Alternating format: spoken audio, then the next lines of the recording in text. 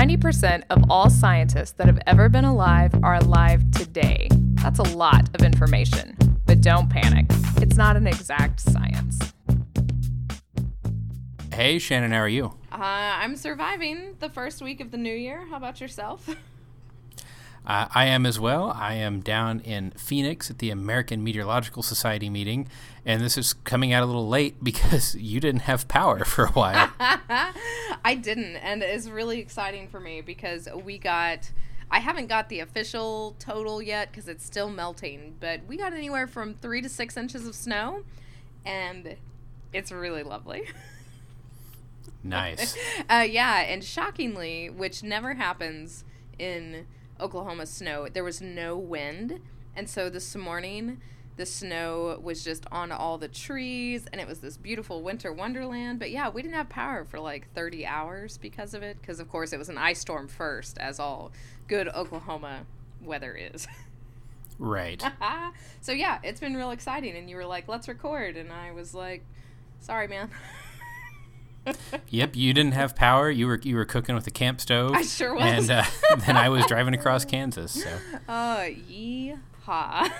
But here we are. We made it, right?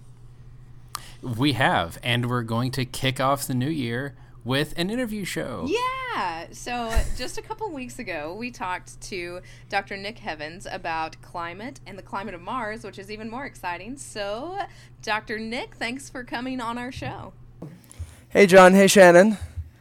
How's it going? It's going well. I'm at my in-laws, and so I'm currently hoping that the dog doesn't interrupt this interview.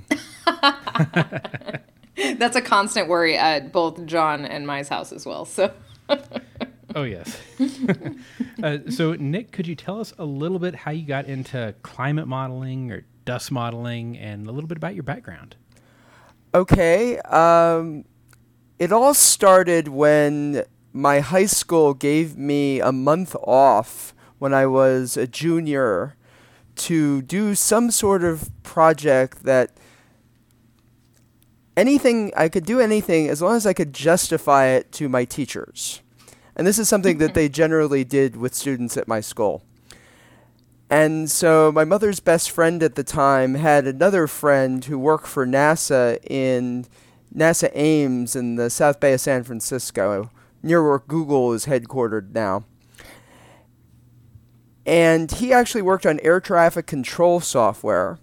And I was very crazy about weather. I'd been crazy about weather for the last 3 years. And so it all sort of arranged itself. So I lived for about a month in that area, and I went to work every day at NASA Ames. And at the time, he thought I would help him somehow with weather radar interpretation for air traffic control. But in the end, yeah, I did a little bit with the air traffic control. If you've ever wanted to see a bunch of pilots in a room and a bunch of air traffic controllers also in the room, and they're pretending that they're talking to each other and doing a simulated air traffic control session, I can tell you how you arrange that. But what I ended up doing really was working with a guy named Chris McKay, who does a variety of things, but his basic idea is just trying to find life on other bodies in the solar system. So he's fascinated by the idea of life on Titan, life on Mars, and he was interested in climate in Death Valley, California. And so I work with him on some things having to do with that, since his understanding of Earth meteorology was apparently less than a 17-year-old. I'm skeptical. I'm skeptical of that point. But sometimes you just need someone to look at something so you don't have to waste your time with it. Well, nothing really came out of that, but he told me something that never left me, which was, we know a lot about hurricanes on the Earth. We know a lot about how to predict them, but we really don't know anything about Martian dust storms. And so that sort of got me started. I went to the University of Chicago. I studied geophysical sciences, which ended up being a mix of geology, meteorology, and oceanography. And there I had a professor by the name of Fred Ziegler, who was obsessed with the Permian. He had made it his life's goal to understand the Permian. And in some ways, he was the father of modern paleogeography after plate tectonics. So many of his students ended up becoming very famous. Fred retired to take over a water mill in West Virginia because he was convinced that the world was going to run out of useful natural resources. And therefore, we needed to know how our ancestors generated power. But he was obsessed with the Permian. And it's a bit of a roundabout story, but when I went to graduate school, I wrote all of these applications saying that I wanted to reconstruct what Mars was like 3 billion, 4 billion years ago. And then I went to Caltech, and in my last 5 minutes of visiting Caltech, when I was deciding where to go to graduate school, I ran into a guy named Mark Richardson, who was studying mainly modern weather on Mars. And I realized that actually what I was really interested in doing was what he was doing. Because he was actually trying to figure out how dust storms worked. And so in graduate school, I spent a lot of time worrying about what the weather on Mars was like. And then I was looking for a postdoc.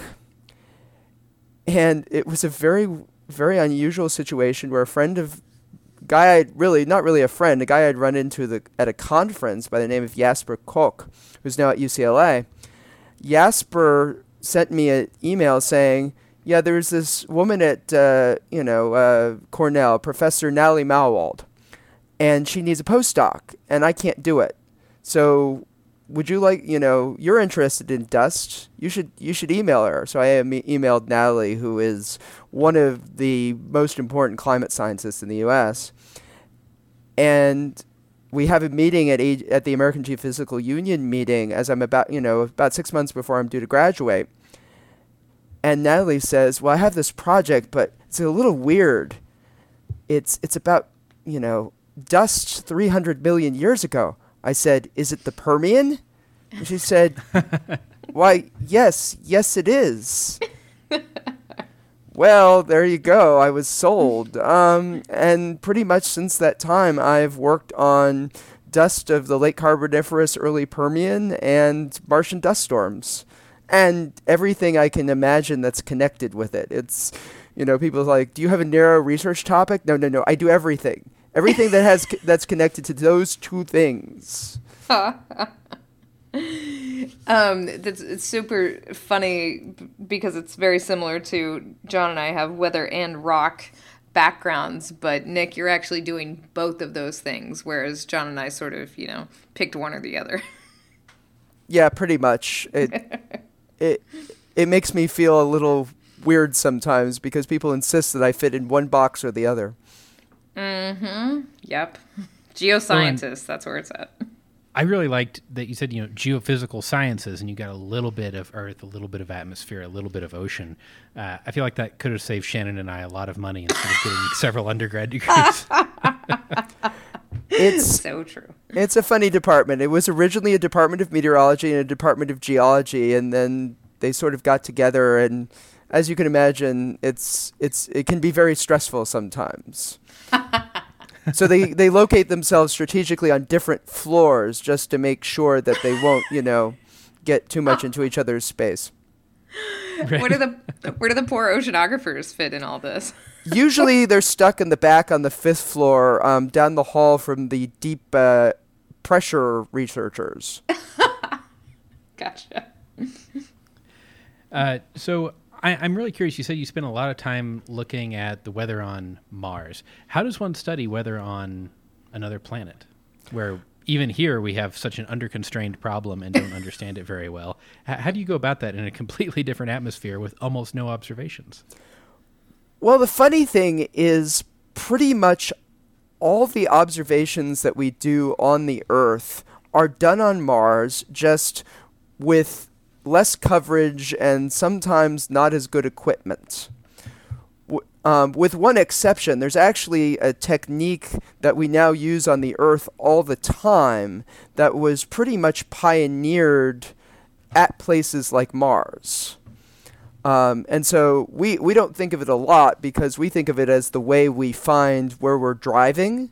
So Global Positioning System, GPS, you can actually use GPS to figure out what the atmospheric temperature and density is. And you can actually measure humidity, too, in the lower atmosphere. And that's actually technically a technique called radio occultation, where you're really just sending radio waves through the atmosphere, and they're diffracted like light through a prism based on the intervening density between them.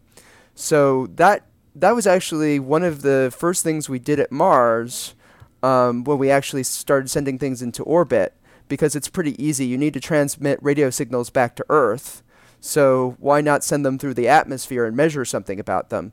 And now that's something we use all the time with GPS satellites to figure out what's going on with the weather on Earth, and it's really improved our observational network for forcing weather models. But, plenty of other things go on Mars. Sometimes we actually send things to the surface. Sometimes all we do is we take cameras and we look at the atmosphere, or we look at the sun and we figure out how much dust or water ice is in the atmosphere. But sometimes we actually send genuine meteorological instruments like you'd have at, your home weather station, a barometer or a thermometer or a hygrometer to measure how much moisture there's in the air. Sometimes they have to be a little special because Mars is a little special and you're measuring a lot less pressure and different temperatures.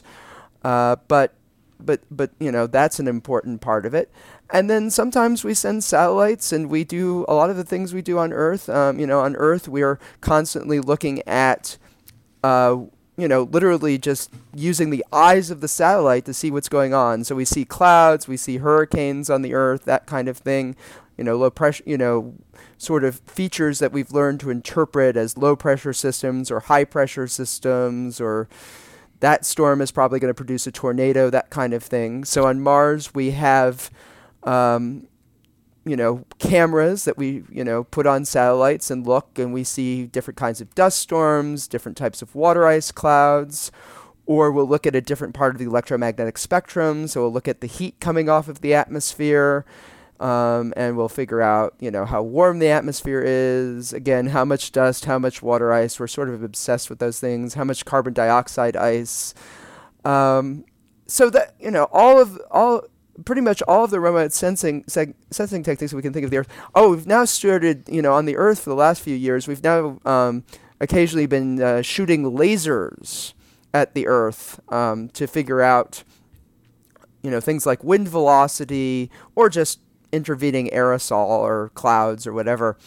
And on Mars, we were just curious about how high various things on Mars are. Mars has some of the highest mountains in the solar system. It has some deep craters. We wanted to measure that very precisely. So we, several years ago, there was a spacecraft called the Mars Global Surveyor that had an instrument on it called the Mars Orbiter Laser Altimeter. And basically it was shooting a laser beam at Mars to figure out how much how high everything was. And then people realized, oh, wait, we're getting occasional scattering of this laser beam back at us. And it's not something, it's not like we bought something at the supermarket. This isn't a barcode we're scanning here. Turns out it's clouds. And so it turns out it was absorbing the laser beam more than they were expecting. And that's another source of information. I actually wrote an entire paper on that last year of how do you get that information out of the laser beam shooting at the planet to figure out its topography. So it's a great mix of things, but much of it has parallels on the Earth. So I find myself reading a lot of papers about how you sense things on the Earth before I start analyzing anything I'm getting from Mars. Okay, so we can use similar sensing techniques in both environments, sure, and we're sending new probes to Mars and new spaceships and new instrumentation systems all around the Earth.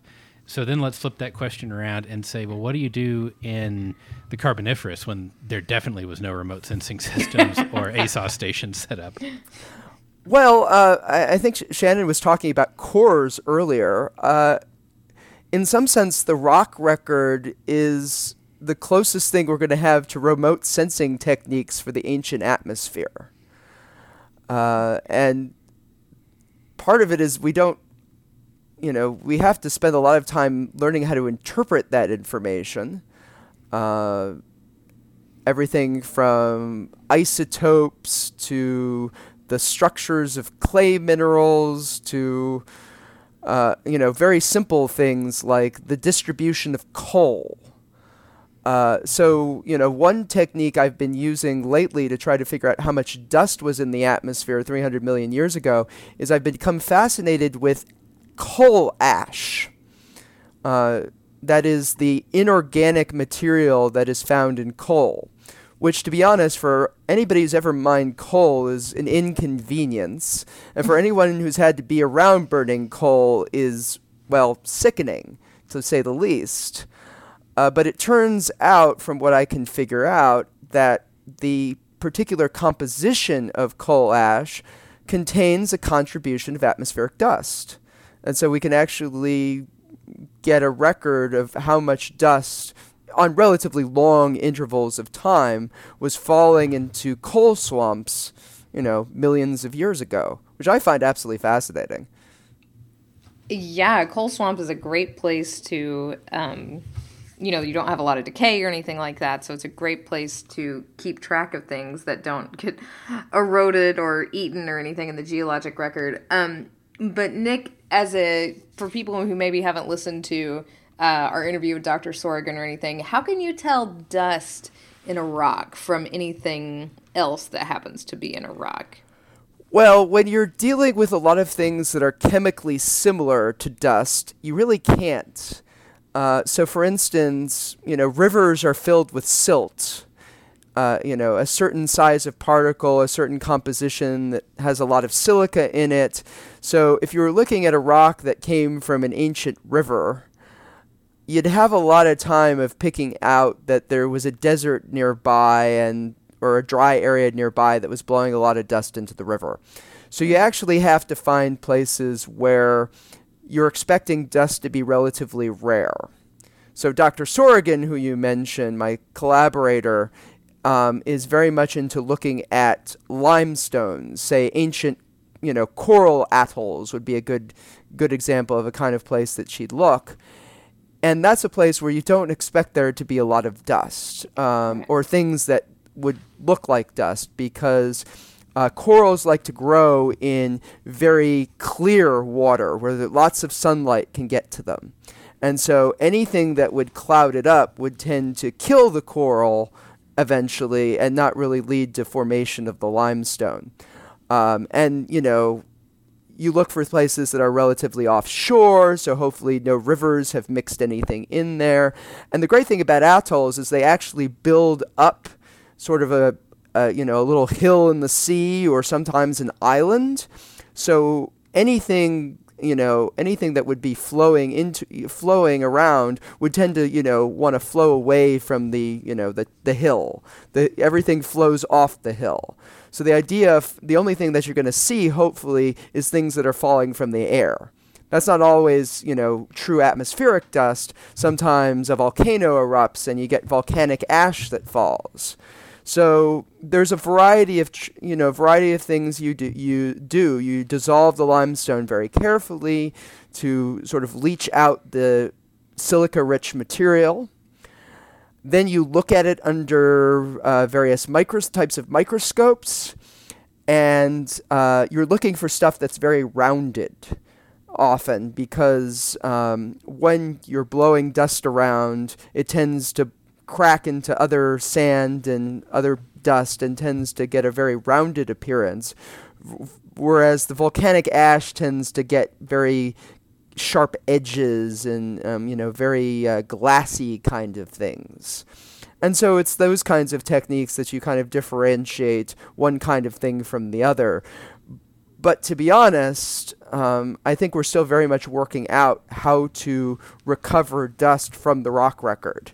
It's something that sometimes we see in very large amounts. That is, sometimes you see deposits that are almost entirely of dust.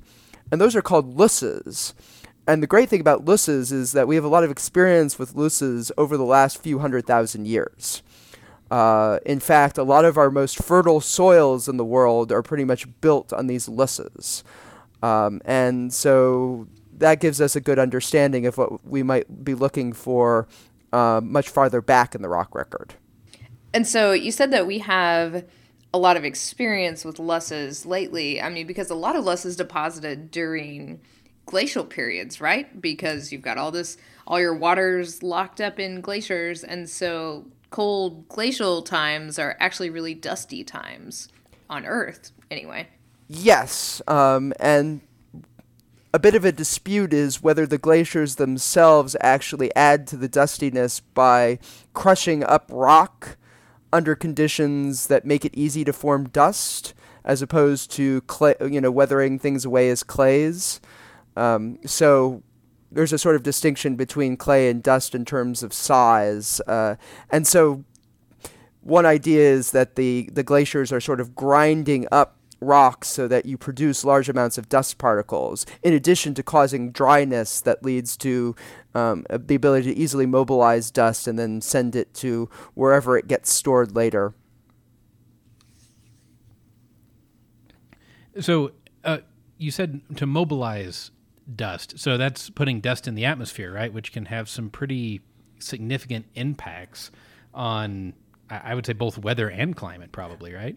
Yeah, pretty much. I mean, if you think about the Dust Bowl in the United States in the 1930s, massive amounts of dust were being transported from the Great Plains of the U.S., towards the east, and you read stories of just the sky going dark in Washington, D.C., various colors, red, yellow, black, even blue sometimes, as this stuff would move. So yes, certainly on the weather and the climate, of course, dust will block.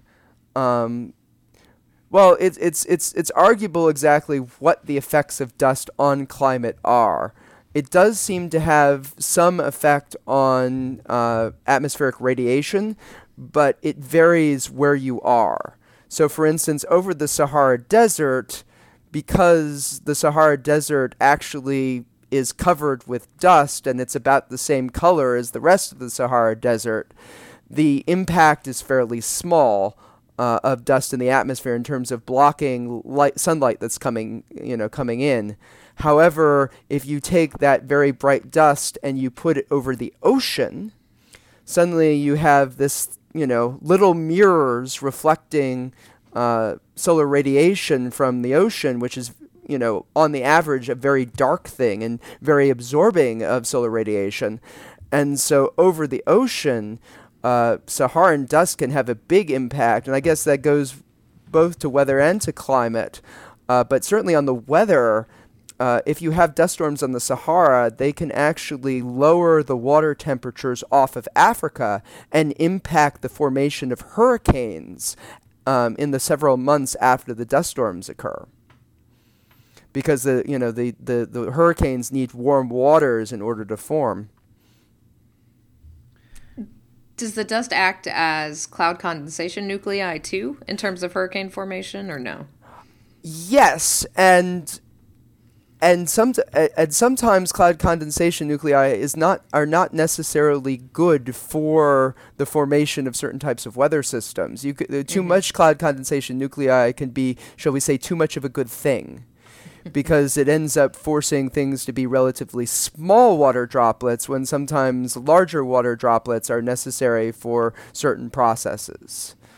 And again, it is, it's weird talking about this because certain types of nuclei are very selective. So dust will have a certain impact on things that, say, spores released by trees or sea salt particles. That's another common kind of nucleus that dust might compete with over the ocean. They will have a different impact depending on the amount of moisture in the air, and everything that I've seen so far suggests that if dust is involved in, significantly impacting cloud condensation in hurricane-forming regions off of West Africa, it's probably not a positive impact. But that story seems to go, one way or the other every few years.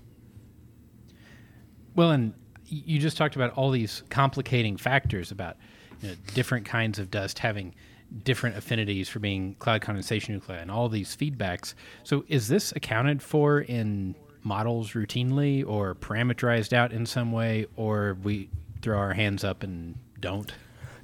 No. This is actually something that's really happened over the last decade or two, and certainly my postdoc advisor, Natalie Malwald, is certainly one of the key figures in bringing aerosol to the attention of the climate community and working very hard, along with, cast of thousands, to incorporate these effects in modern global climate models. I have mentioned some of the aerosols that have been very important, dust and sea salt, but certainly sulfate aerosol because of its relation to volcanic eruptions, as well as the production of various sulfur species by biological organisms in the ocean, wildfires, or even natural or even fires that humans make in order to clear land. Those produce what are known as black carbon aerosols. That are very important, and of course any other type of industrial pollution that produces many types of aerosols. And yes, there's been considerable work over the last 10 or 20 years to bring those effects into models, because they are very crucial for understanding particularly how climate will evolve over the next century, because some of that stuff adds to the impact of adding carbon dioxide and methane and nitrous oxide to the air. But some of that detracts from it, and understanding that balance is actually quite critical in understanding how climate evolves from decade to decade. So not to tie this back into my own interest, but you just said black carbon and how that has a significant effect. There was a whole bunch of work that came out of, the new drilling of Chicxulub that talked about how if you have an impactor, a bolide, that hits an oil-rich rock, you're actually going to mobilize a whole lot of black carbon, and the effects that could have on climate, in the near term climate after a meteorite impact. And it turns out that that's probably a pretty big driver of what happened at the Cretaceous-Paleogene boundary. It is fascinating to hear that. I missed the Chicxulub special session at AGU, I'm afraid. It was really funny. Someone said, "I thought you'd be in the Chicxulub session." I said, no. Anyway, I was in another relevant session, and I thought it was funny. But yeah, a few years ago, I'm trying to remember which JPL scientist I was talking to, but he was saying, it was because Chicxulub fell in a large amount of gypsum and anhydrite, and it put up, sulfate aerosol because of this. Now, and actually, there's sort of two different things, because sulfate aerosol just takes the sunlight and it just casts it back into space. It's a very efficient, what they call backscatterer. Black carbon is just wicked, because not only does it keep the sunlight from getting to the surface, but then it heats up any of the surrounding atmosphere, because it just absorbs the visible radiation, and then it heats up the surrounding atmosphere. And if you put enough of it, especially really high, as you must have done in that impactor, it completely changes the thermal structure of the atmosphere. Right. And then cools the surface. And I can't even, I'd have to see how it's been working out in the climate models. But yeah, you're absolutely right, Shannon. The idea of impacting into, coal or oil sands or, whatever, organic carbon-rich sediment that you can imagine. I imagine you're an expert on impactors, so you know how many impactors we've had in Earth history, but then, or at least the current count and the idealized distributions. But we know that only a few of them seem to have had the kind of devastating effects that we see at the Cretaceous-Paleogene boundary. Right. Yeah, And so exactly. understanding why, it does seem that understanding the sedimentary environment where you're actually, sticking these things is pretty crucial. Yeah, it's I looked at a lot of the large impactors in the Devonian, the supposed Alamo impact in Nevada, and Yep. so I did a lot of PMAG work on that too, and it's interesting to read these Chicxulub things and then to go back and think about that. So it's like not only in training all this stuff in the stratosphere, but yeah, do you have a reservoir rock or not? Like that's an unbelievable thing to me when I started reading those papers. So it's very complicated, and it's interesting how much additional things that we can learn about that as we understand the rock record more to really get at past climate. And so one of the things I think about is how do you model such extreme scenarios? Because climate models are designed to model ultimately, really they're designed to model nothing further back than the last ice age most of the Right. time. And anything you do beyond that is kind of, is this really a good idea?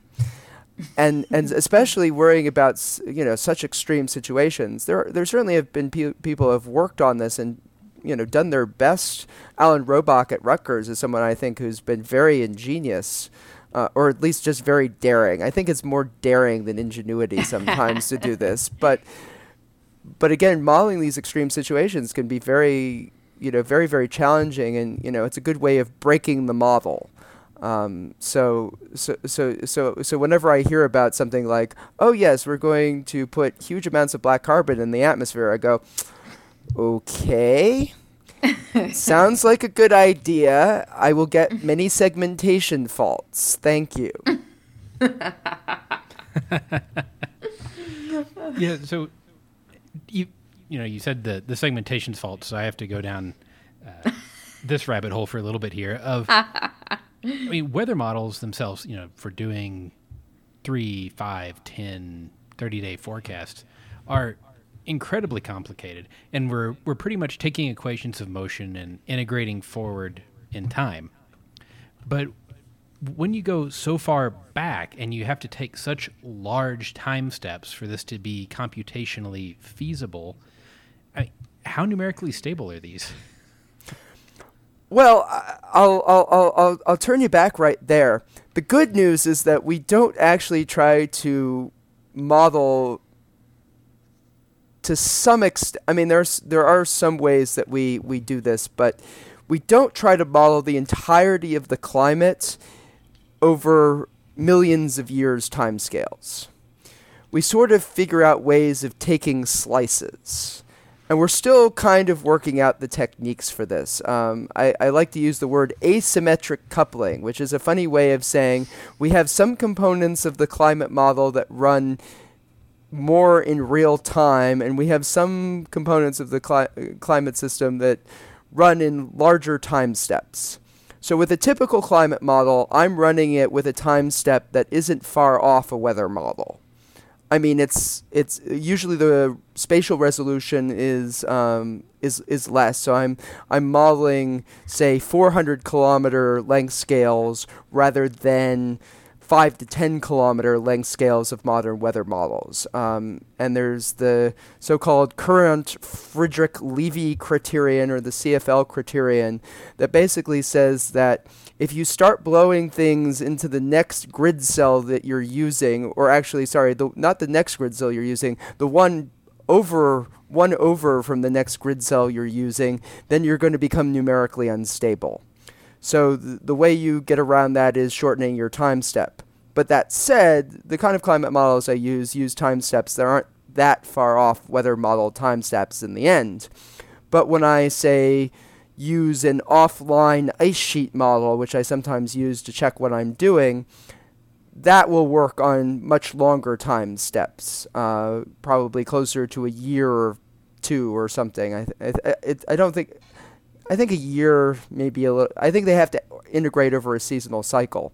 And then there are some modelers who have just decided, okay, what I'm going to do is I'm going to run the model for sort of 10 years at a time, adjust some aspect of the climate. That is, for instance, I'll take this offline ice sheet model and I'll run it for 1,000 years. Then I will put that adjusted ice sheet back into the climate model and then run for 10 years and go back and forth that way. So that's sort of the asymmetric approach to climate modeling. So if you do it that way, you do keep things numerically stable.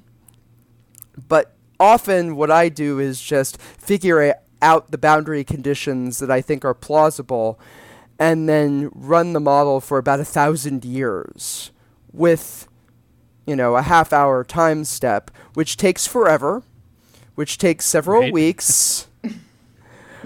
But what I'm doing is I'm not really seeking to reproduce the exact weather conditions over 1,000 years, because from a chaos perspective, even 30 days is pretty much too much for a weather model. Things start diverging sort of on the 5 to 8 day time scale. What I'm really trying to get is the rough average conditions. Maybe some idea of variability, but climate models even don't handle short-term variability particularly well. What you're seeking is, in some sense, some sort of equilibrium state. Something that is the rough average climate on the time scale of maybe 30 years, which is the kind of time scale that we think about when we talk about, when you hear your weather forecast, the normal temperature for this day is 45 degrees Fahrenheit. The normal high for this day is 45 degrees Fahrenheit. The normal low is 23 degrees Fahrenheit. The normal precipitation is, 0.03 inches, that kind of thing. That's the kind of thing that you're really seeking in the kinds of climate modeling that I'm doing. And there certainly is some refinements when people worry about the 20th century or the 21st century. But most climate modeling is really sort of seeking an equilibrium state to understand the climate normal state, this sort of 30-year average, as opposed to worrying, is it going to rain tomorrow? And it just means that you worry about different things, and you approximate things at different resolutions, and you worry about different time scales. But you're right, it's the same equations of fluid motion in the end. So are you doing these simulations locally or on some NSF hardware, parallelizing these things? Or what's your workflow like for running these kinds of models? Well, it's hysterical because now I'm working on 3 different supercomputers. So I've got one that's run by NSF out in actually not in Boulder, somewhere in Wyoming, actually. I've got one and it's actually run by the National Center for Atmospheric Research, but they're ultimately funded by NSF, and it's only through NSF funding I have access to it. So thank you, National Science Foundation. Thank you, National Center for Atmospheric Research, Computational and Information Systems Laboratory. I also have a supercomputer that NASA supplies that I use for a few other projects, which are mainly things relevant to NASA, more about what the Earth's climate was like billions of years ago. And then Hampton University, my department, which we're going to share with other departments, they shouldn't worry, but we're still setting it up. We've got a new supercomputer. It's a small one. It's only about 4,000, 5,000 processors, but I'm currently figuring out how to make it work and trying to put programs on it. And it's all parallelized. And when I tried to, a few years ago, actually, I started a project where I actually had to figure out how to parallelize code in one of these models. That was a learning experience. Yeah. Usually I have someone do that for me. I have very smart professional software engineers to do it, and I'm glad that they exist because, boy, do I not understand how that works. I managed to get it working in the end, but that was a particular challenge. But it's all you have to parallelize it because none of these things work fast otherwise. It's a difference between running some of my model runs in a few weeks and spending, it would, hi, my research career is over and this simulation has not completed. Right. We always used to say that the wonderful thing about embarrassingly parallel problems is it was embarrassing how long it took us to figure out how to do them properly and how few people actually do it. Yes, it is a really hard process. Indeed. So, Nick, since I don't know anything about all that computing stuff, but I'm actually surprised that, it doesn't take that much more to run because you're doing it at like weather model time steps. That's really interesting. But where does this come in when we're talking about modeling Mars? Because we can see Mars weather like you talked about, but Mars climate? Yeah, we don't have long-term the whole notion of a weather model and a climate model on Mars is one of those situations where planetary scientists use terminology that would get them in trouble if they spent too much time talking to Earth scientists. Beautiful. Not surprising. I think we use climate model as a euphemism for we don't know enough to actually run a weather model properly. That said, there are climate models that are used to actually simulate climate, but usually they're worrying about trying to interpret the rock record from billions of years ago. And so we can leave it at that. But in terms of actually having long-term climate records to allow you to... Certainly we don't have 30-year normals. And I say that as someone who really does help with organizing some of our most important climate records of Mars at the moment. We don't have 30 years, so we can't really say it's a climate in the way that we understand the Earth's climate. That said, Mars whatever models are very interesting, and you're welcome to ask questions if you can think of any that aren't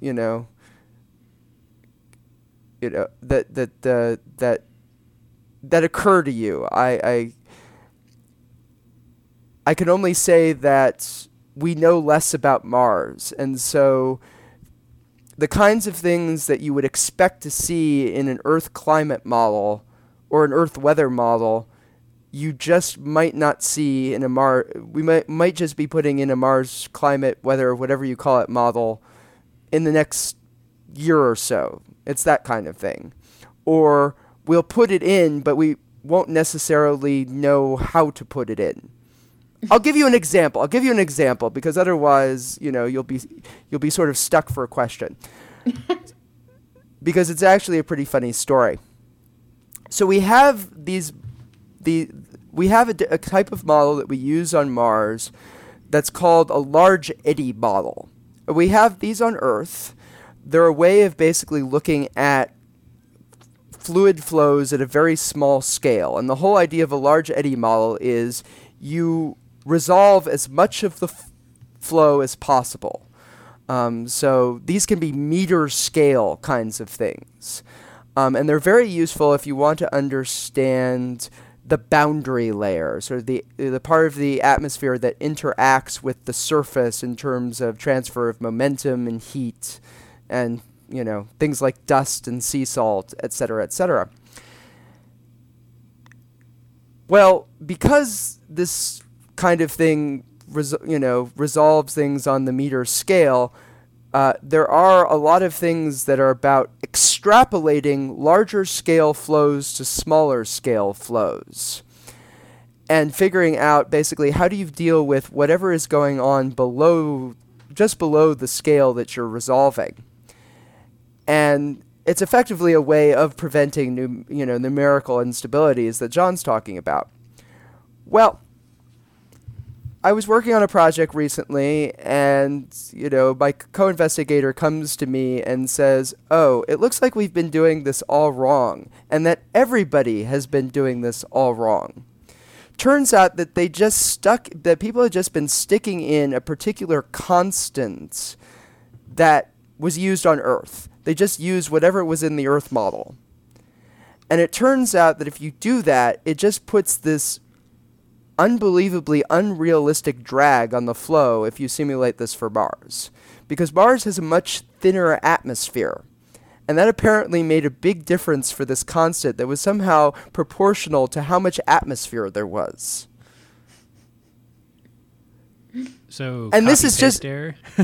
No, it wasn't just a copy paste error. It was we know we need this. We have no idea whether this is something that needs to be adjusted for whatever planet we're on.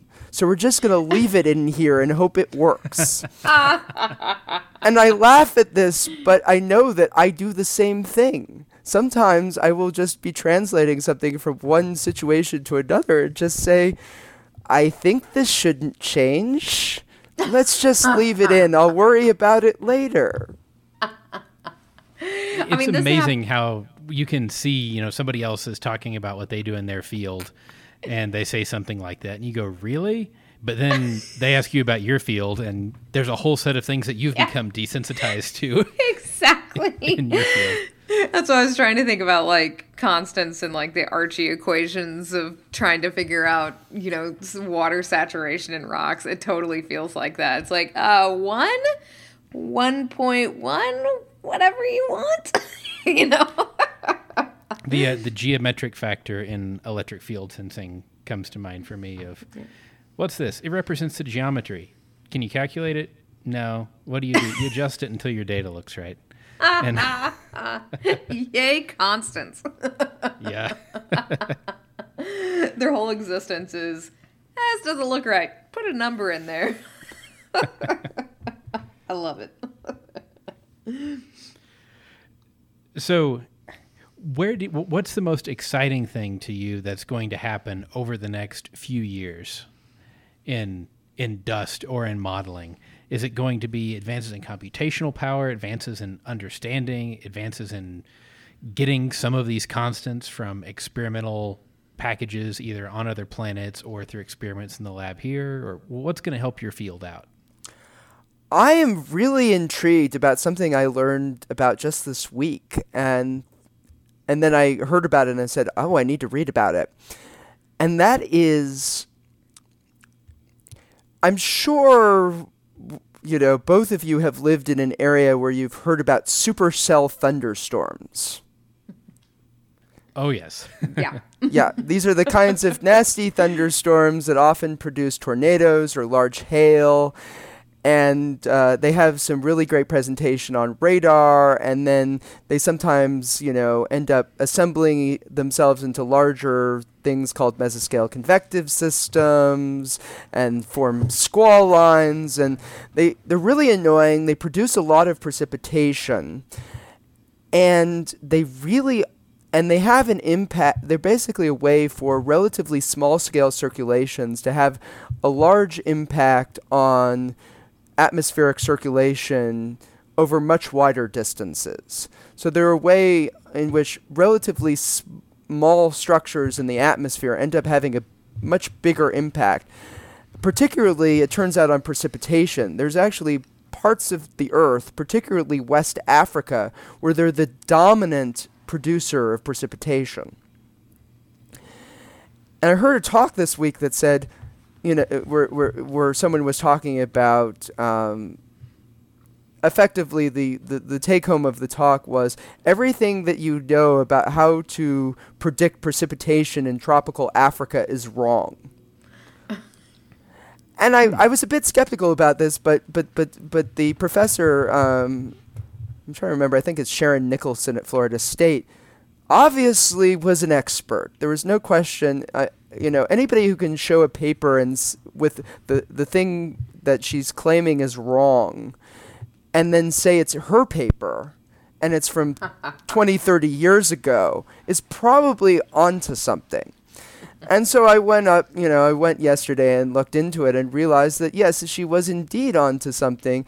And when I asked her a question in the session, which was, effectively, how I rely on these climate models to do things in order to understand what's going on with the climate 300 billion years ago.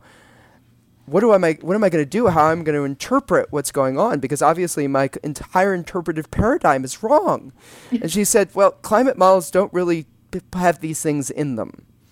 And I'm just pausing and going, oh, this looks like an interesting research direction.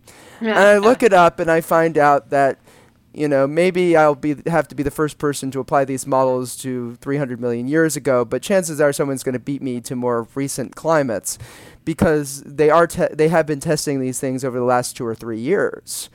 But that said, I think this is going to be a major, major advance in understanding particularly a lot of things that have happened over the last 2 million years, where there are a lot more people working on climate the last 2 million years than there are of any of the millions of years before then. And in particular, understanding, say, precipitation in places like tropical Africa, which are critical for understanding, say, the history of human evolution. Or understanding, what happened to various megafauna over the last, 10 or 12 million years, or what happened to grass, how did grasslands develop? All of those things are going to improve. Pardon me. And so I think that's going to be a big advance. And the second thing that I think is going to be an advance, though I suspect it will be I suspect it will be very. People won't understand it initially. There will be a lot of people. There will be a few people who will bring out these kinds of things, and then no one will understand what they're doing. And then 10 years later, everyone will understand this, and that is about coming up with ways of running climate models without running climate models. That is, coming up with a way of running a climate model. And these days, people do something called ensembles, where they run climate models with a whole variety of slight variations in initial conditions. And then they average them out in the end to get a new result, and also look at the spread in the ensemble to see how sensitive the climate model is to particular assumptions. What I think we're going to see in the next few years is people coming up with a variety of techniques to do this in a much more computationally efficient way, such that we are going to be able to explore the space of every fudge factor you can imagine, a lot of which will be connected with actually how biology responds to climate. Particularly, how much soil or how much carbon in the soil do trees bury, that kind of thing. And they're just going to come up with ways of effectively varying those parameters without necessarily having to run the entire climate model. And then coming up with some incredibly... What worries me is then they're going to have to come up with a way of visualizing this all and reducing it into ways that other people could understand. But I keep seeing talks every once in a while that are, I am going to find some way of allowing you to run the climate model 1 billion times without running the climate model 1 billion times. So I think that's going to be a big advance in the near future. But again, I think it's going to probably take a decade for the graduate students who are trained to actually learn the techniques, and then all the old fuddy-duddies like me are going to be very confused. Oh, that's beautiful. Nick, it's certainly been super fun talking to you about climate models, and I've definitely learned a lot about how the computing aspect of it works. But before we let you go, I have to ask, did Jorge Cham draw your Twitter picture? Yes, indeed. So I'm so jealous. Yeah, I donated to the Kickstarter for the PhD sequel, and that was one of the benefits. And the funny thing about that picture is that that's actually based on a picture from my engagement shoot. Oh. And so I sent it to him quite early, and he sort of displayed on his webpage at some point, here are the pictures, the ones I've already drawn. And here's the embarrassing thing. It did say, Nicholas on it at some point, and that might have been the first or the second picture that he posted on his page. But I will admit that I did not initially recognize myself. I said, that could be me, but it could not be me. Has he actually found it? Has something gotten lost in the mail? And then I received it several months later and realized, Nick, you didn't recognize yourself. He's not actually a bad artist. He's actually a really good artist. That's wonderful. That's great, yes. And, of course, the PhD movie is exceptional. Yes. Yes, and actually, it's funny because a lot of my graduate school office and the neighboring office were involved in producing and starring in the movie or doing the soundtrack. That's awesome. And I also have to ask, you are on the IMDb. Yes, I'll keep that story as short as possible. I was tweeting with someone somehow when I was at Cornell, and it turned out it was a couple of people who were producing a web series in and they were filming in Binghamton, New York. And they ended up inviting me out to be sort of their technical consultant for a series that they were making, where the premise is effectively the Russians successfully sent a human mission to Mars in the 70s or something, and then they decided to send the child who had been born on Mars back to Earth. And it's called Pioneer 1. That was the premise, and Josh Bernhard was the writer, and I think he keeps trying to pitch it to networks. So you might see Pioneer 1 show up in the future. Fingers crossed. So there we go. I'll have to keep an eye out for it. Well, so Nick, before we let you go, is there anything else that you'd like to add? No, y'all have been great. I hope this has been a nice cast for you. And the only thing I'd like to say is how impressed I have been to hear these episodes. So I can only hope that I'm not going to bring down the standard. Oh, absolutely not. This has been great. Absolutely. And if folks want to find you, keep up with your research, see what you're up to, how would you like to be found on the internet? Really, the best way to follow me is my Twitter feed, @WeatherOnMars. The @ symbol, weather like the weather, ONMARS like the planet. All right, great. And we will put that in the show notes for our listeners. Nick, thanks for taking the time to join us. Yes, thank you. Thanks, Shannon. Thanks, John. Well, Shannon, I certainly learned a lot from talking to Nick. So did I. I learned that I'm super excited there are people who are trying to synthesize geology and meteorology out there, besides us, because neither one of us does that as good a job as Nick does. Absolutely. But it wouldn't be a show if we didn't wrap up with everybody's favorite segment, Fun Paper Friday. Yay! Whoa. Did you not pack your cowbell, John? I do not have the travel size cowbell. We're going to have to get somebody on that. I tried with the hotel water glasses, and it just didn't have any good effect. So, Man, disappointing. But it is not disappointing because everything is awesome. Everything is awesome. That is the title of this week's Fun Paper. Everything is awesome, Don't Forget the Lego by Tag et al. And this appears in the Journal of Pediatrics and Child Health and was sent to us by listener Mark. I don't understand why so many of our fun papers have to be about swallowing things. Well, medicine is an easy target for this. It's just so funny. It just makes me think that we should be, different kinds of PhDs in an alternate universe. But as this paper suggests... You mean real doctors? That's exactly what I mean. As this paper suggests, this is about people swallowing Legos and seeing how fast it takes to go through them. Right, and they said that, there's a lot of literature, and we've discussed some of it, about swallowing coins. Right. But the second most commonly swallowed item by children when they're in that exploring, 6 months to 3 year stage is toy parts. And they thought, well, what other common toy part is there than a Lego head? Oh, it's so true. I don't even think I could count the number of Lego heads we have in this household. Yes. Hopefully not in the toilets, though.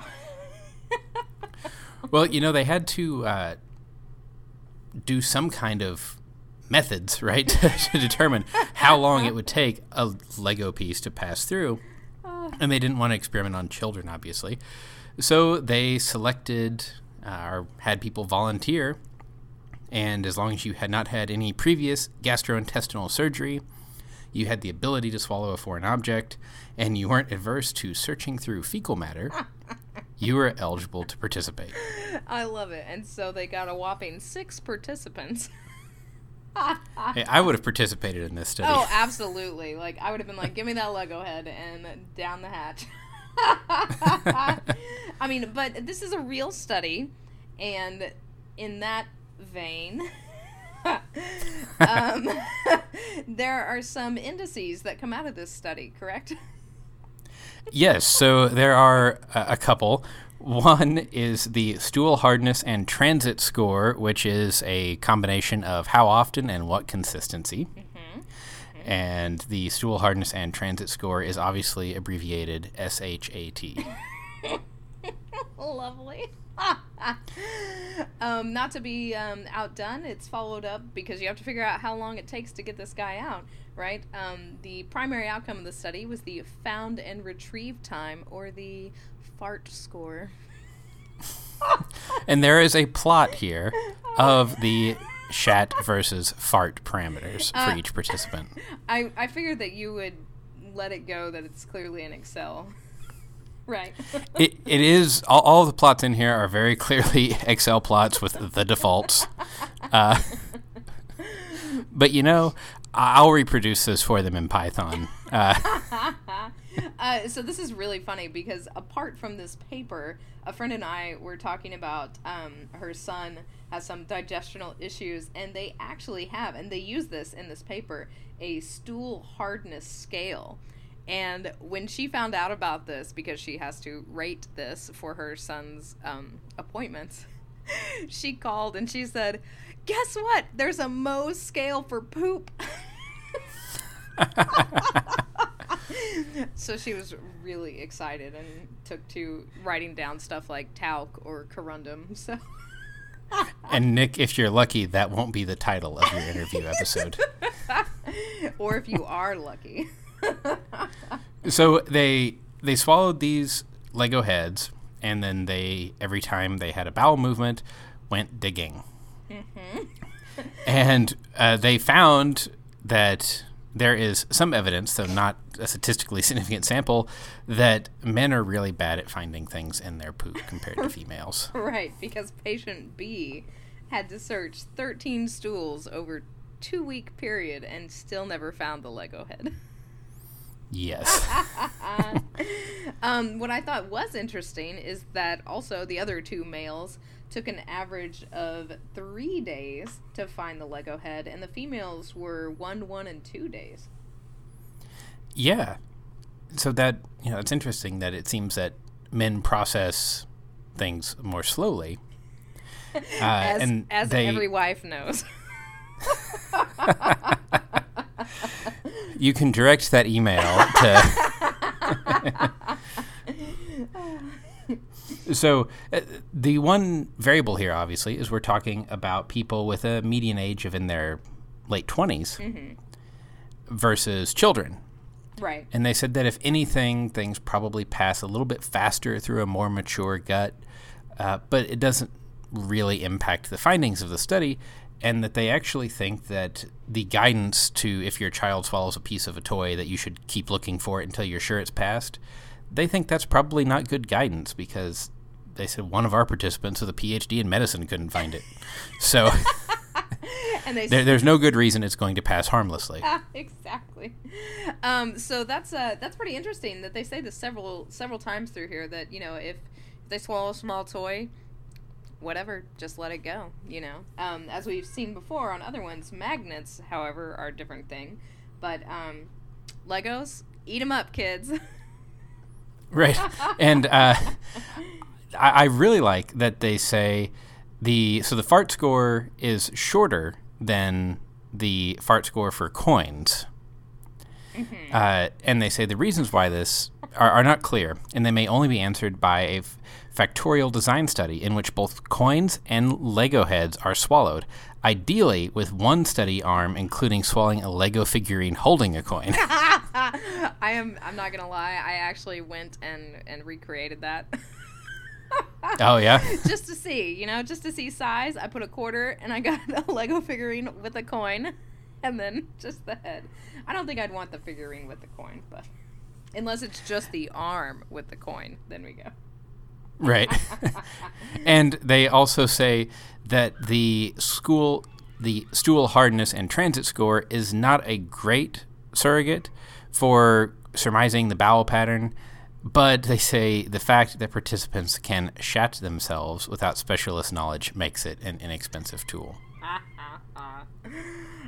There was nothing about this paper that I didn't love. This was a fantastic paper. I'm definitely not going to flush it away with all the other papers. Right. Yeah. So, Mark, thanks for sending this in. And this is a open access paper, so you can click the link in the show description and read this short 3-page paper for yourself. If you would like to not send us your results of your own Lego swallowing study, but if you have any fun papers that you would like to send us, Shannon, how can they get a hold of us? You can send us those, show at don'tpanicgeocast.com.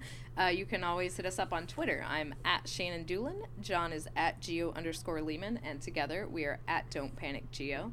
You can find us in the Slack chat room on the Software Underground, the Don't Panic channel. And as always, thank you to our Patreon supporters for helping making this investigative journalism possible. And until next week, remember, don't panic. It's not an exact science.